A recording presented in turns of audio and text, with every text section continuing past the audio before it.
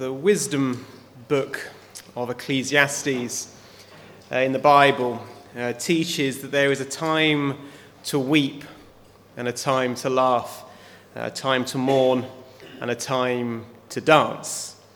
And we are approaching what is, or what should be, a time of rejoicing, a time of feasting as we celebrate Christmas. And I don't believe that it's right to preach about fasting when we should be feasting, or feasting when we should be fasting. But we're not quite there yet. We haven't quite yet made it to Christmas. So before we get to that time of feasting and festivity, I thought it would be perhaps especially worth listening to this wisdom we find at the beginning of Proverbs chapter 23. You might have noticed I missed out a proverb which we haven't looked at the end of chapter 22, verse 29. But we will, God willing, be looking at that towards the beginning of next year. But for now, we're going to look at these opening verses of Proverbs chapter 23, verses 1 to 3, where God's word reads, "When you sit down to eat with a ruler, consider carefully what is before you, and put a knife to your throat if you are a man given to appetites. Do not desire his delicacies, for they are deceptive food." I don't know what you thought when you heard or read those words, but you may have thought, well, I'm not planning on sitting down with any rulers anytime soon. I've not been invited to the palace or to the, county council or whatever our rulers are around here. And you might think, well, this proverb doesn't apply to me. I'm not going to be eating with dignitaries anytime soon. But you'd be mistaken if you thought, because of that, this proverb doesn't have application for you. Because the warning contained in this proverb is not simply for when we're invited to the palace or to a garden party or to whatever. We have to remember that when these words were written many hundreds and thousands years ago, it was the wealthy and the influential who ate well, the rulers. They were the ones who had access to rich food. Rich food was found in kings' palaces and in scarcely anywhere else. Today, however, in the society that we live in, nearly all of us have access to food that even emperors of the past could barely have dreamed of. I don't know if you've ever considered that. We have refrigerators, we have freezers, we have access to not just meat, but a whole host of different sorts of meat, cooked in all sorts of different ways. Even a child can go and buy a chocolate bar almost whenever they please, and yet a chocolate bar would be an untold luxury to our ancestors of the past. We have access to abundant food. Even the poorest of us have greater choice than many people in the past, and indeed many people across the world today have. And this warning, therefore, is not just for people in palaces or rulers, but it's for anyone who has access to an abundance of food, which is actually most of us, if we're honest. Most of us have access to an abundance of food. And the author of Proverbs here warns us. He says, be careful. Consider carefully what is on your plate. Watch your appetite.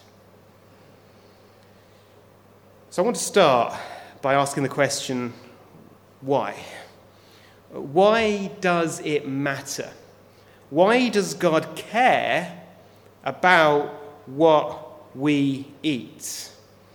Why does this proverb have such strong words exhorting us to consider carefully what we eat. And just to set your minds where some of you might have, I will be talking about the dangers of under-eating as well a little bit later, although this proverb primarily concerns the dangers of overeating. But we need to make clear there are dangers in both directions, as I'll make clear a little later. But let's also say first what this proverb is not teaching. It's sometimes easy to mishear the Bible and to hear what we hear around us all the time and assume that is what the Bible is saying. We hear these verses and we take it to be an exhortation to healthy eating. We hear that all the time, don't we? Adverts on TV, in the magazines, newspaper, how we can eat more healthily and better and in a way which can prolong our life longer. That's all over the place. But that's not primarily what this proverb is talking about. It's not primarily teaching us the benefits of healthy eating. The benefit of healthy eating is that it increases your chances, although it doesn't make it certain, but it increases your chances of living a longer and more effective life. That's the benefit of healthy eating. But did you notice what the proverb said? It said, "Consider carefully what is before you on your plate, and put a knife to your throat if you are a man given to appetite."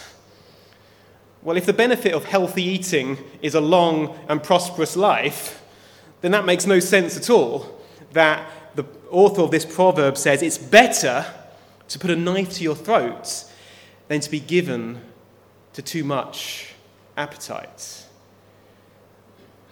Because although healthy eating is not unimportant and is considered good according to the teaching of the Bible, that is not the chief concern here.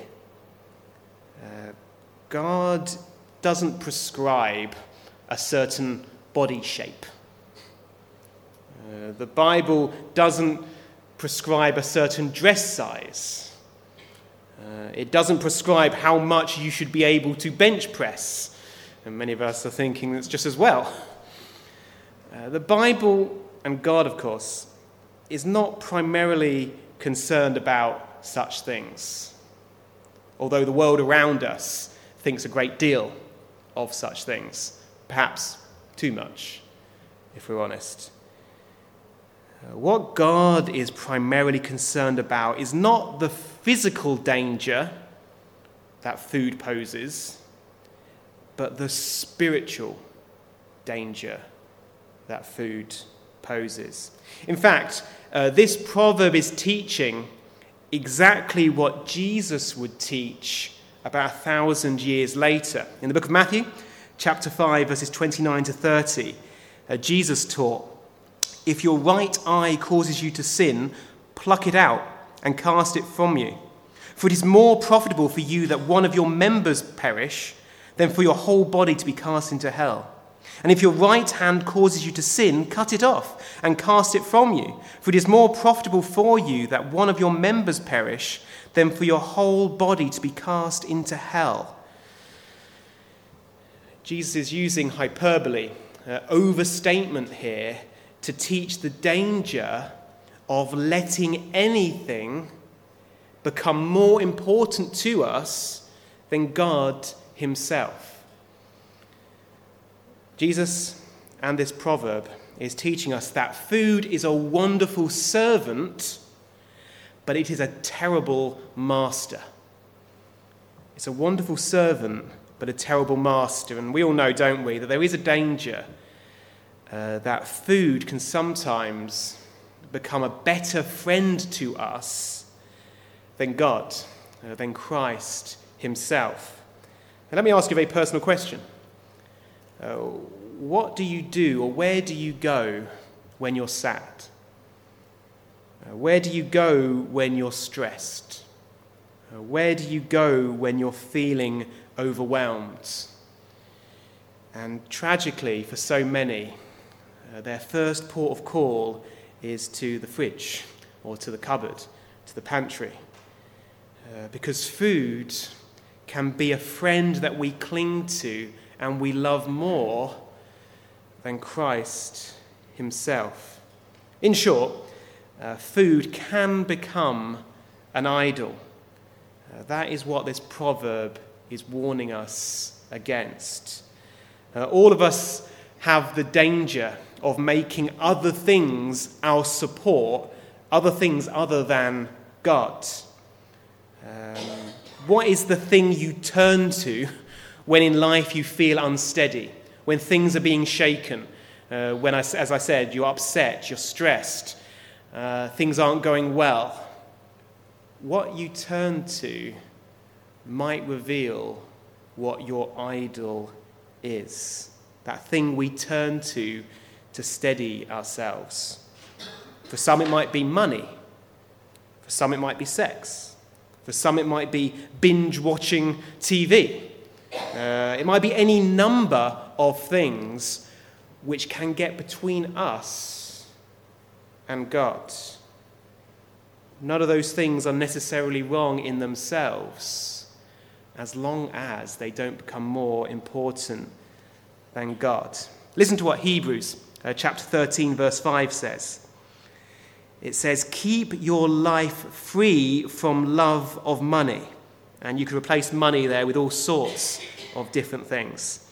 Keep your life free from love of money and be content with what you have, for he, that's God, has said, "I will never leave you nor forsake you." For some, food really does feel like the only real friend they have. But God is saying, "I will never leave nor forsake you. I am a better friend than anything this world can offer. I will never leave nor forsake you." Don't cling to these other things. Cling to me. Because food, like alcohol, and like so many other things in this world, is deceitful. I don't know if you noticed that in verse 3. It says, "Do not desire his," that's the ruler's, "delicacies, for they are deceptive food." Food is deceitful. We think it's going to make us happy, and it may make us happy for a time, but if we overindulge, then it ends up with misery in the end. Not just physically, but also spiritually. And again, I should say at this point that food can be deceitful in the opposite way as well. Some people can think food is the answer to their problems, but other people can view food as the cause of all their problems. Those of you here today who've come across diseases like anorexia and bulimia will know the devastation that causes. The feeling that eating food is somehow disgusting, and it makes us disgusting. And so people do not eat what they ought to eat.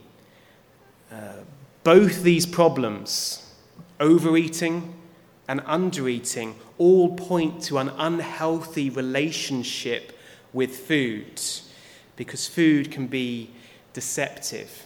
We either think it's the best thing possible or the worst thing possible. But the Bible teaches neither of those things are true. Food shouldn't be your closest friend, but neither should it be your vilest enemy. No, food is a wonderful gift from God, and it should be enjoyed as a gift from God. Food is given to us. We should not be given to it. That is exactly what this proverb is teaching. Or to put it another way, your appetite should be under your control. You should not be under its control. That is the lesson this proverb is teaching. put a knife to your throat if you are a man given to appetite. It has you, rather than you have it. But that leads to a final question that I want to look at in closing this morning. How do we know when too much is too much? Gluttony, that's the name of the sin this proverb is addressing. It's a very difficult sin to pin down. Is it calories?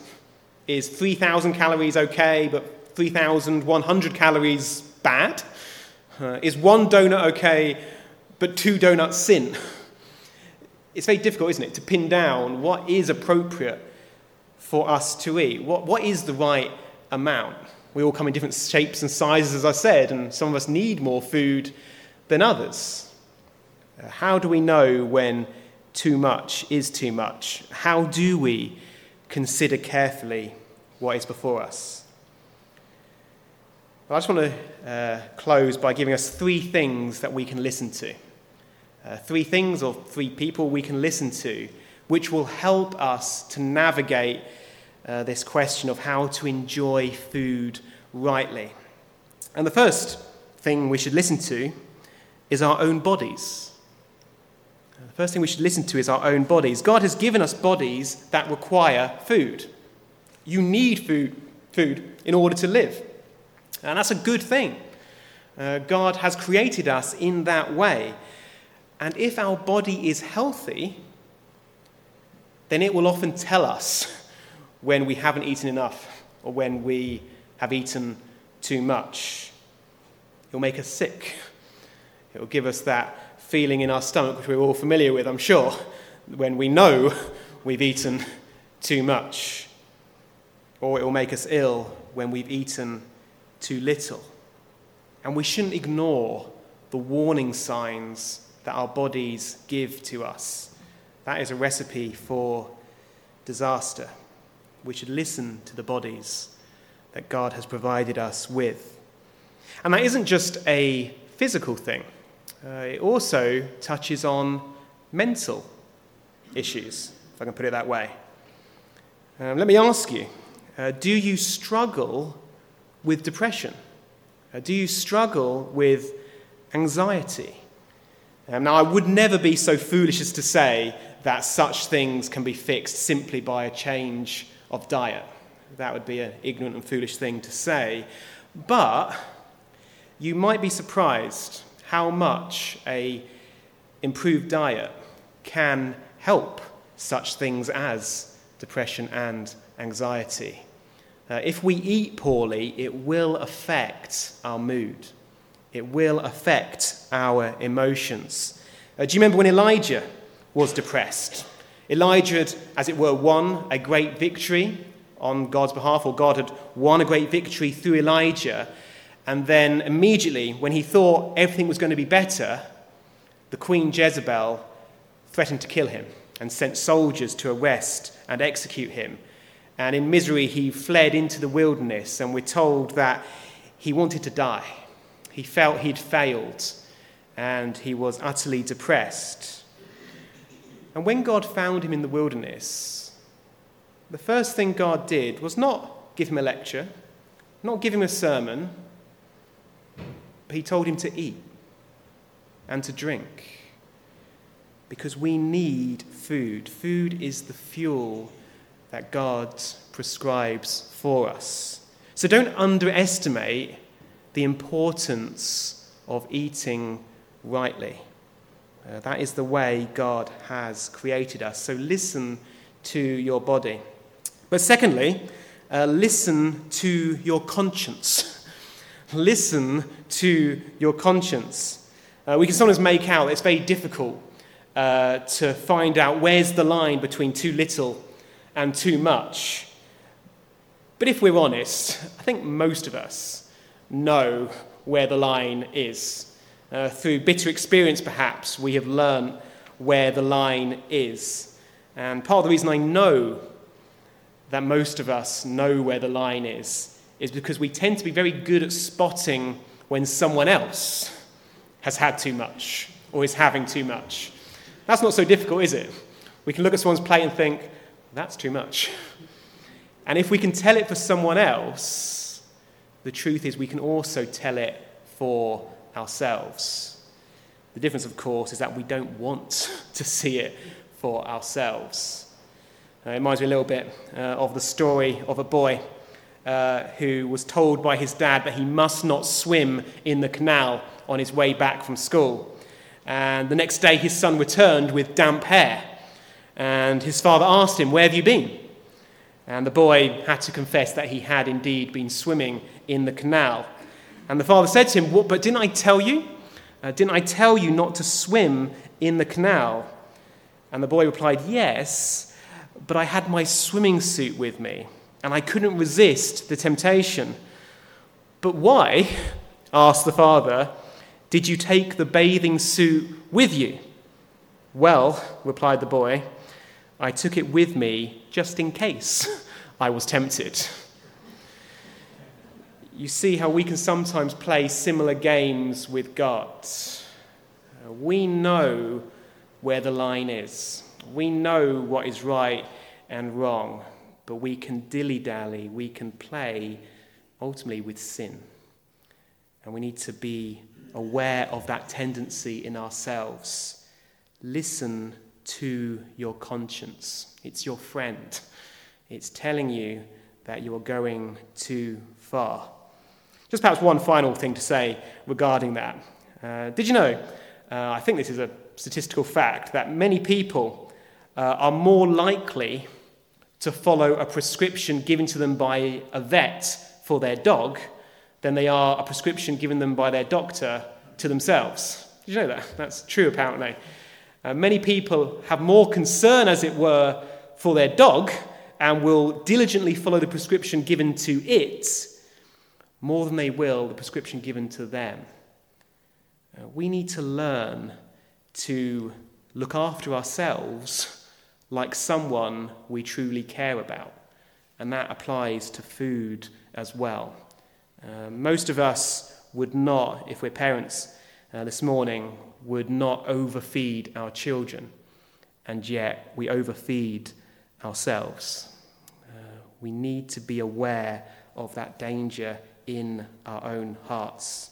Listen to your body, but listen to your conscience. But lastly, listen to others. Listen to others, because having said all I've said, the problem is sometimes our bodies and our conscience can be unreliable. It doesn't always teach us as it should.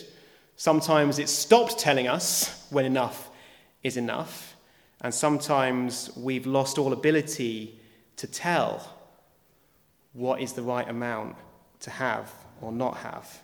It can get warped. Our consciences can get twisted. And this is why it's so important to listen to others. Listen to those around you. If people around you who care for you, parents, siblings, close friends, if they tell you you're eating too much or you're eating too little, you should listen to them. We need to listen to those around us. No one is an island. We need other people to guide us, to correct us when necessary. The book of Proverbs says later that in a multitude of counselors there is wisdom. Don't just rely on your own understanding. Don't just rely on your own wisdom, but listen to what those around you are saying. We have a responsibility to each other to help people to walk closely with God. And when other things are crowding in and threatening their relationship with God, we should speak up, and we should listen when other people speak up in our lives. So listen to others. But just before we close and have our final hymn, all these things that we've been looking at are helpful. All these things are helpful to us for nurturing a better relationship with food. But ultimately, the only way to be released from the deceptiveness of food or the idolatry of anything that this world can fascinate us with, The only way of defeating any idol is by being consumed more by the loveliness of Christ. The only way you can defeat any idol in your life, whatever that idol is by loving Christ more, seeing how he is better than any of the gifts that he gives to us. That's the only surefire way to conquer idolatry and sin in our lives, by understanding that who Jesus is and what he's done and what he says is far better and richer food and drink than anything that the world offers. Jesus loves us. He died for us. He said, "I've come that you might have life, and life in all its fullness." Food is a wonderful gift, but it cannot do that. Only Christ can satisfy that ache and that longing and that desire that we all have in our hearts. And if you look for it anywhere else, you will not find it. Only Christ can supply it. So let's first and foremost run to him. When we feel those temptations, when we feel the battle, when we feel drawn to whatever idol it is, run to Christ. Ask him to open your eyes to see his beauty. And that is the surest antidote to idolatry, wherever that idolatry might be. And with those thoughts in mind, I've chosen as our final hymn, a hymn we've sung at least once before, and Ian and Bethany will play for us, and trust that you remember the words. But it's a hymn which reminds us of who our closest friend should be.